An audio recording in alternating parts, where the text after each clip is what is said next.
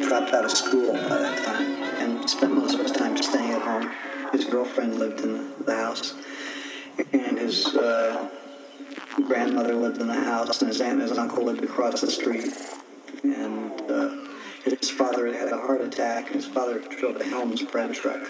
And part of the time, Don was helping out by taking over the bread truck route and driving up to Mojave. And the rest of the time, he would just sit at home and listen to rhythm and blues records and scream at his mother to get him a Pepsi.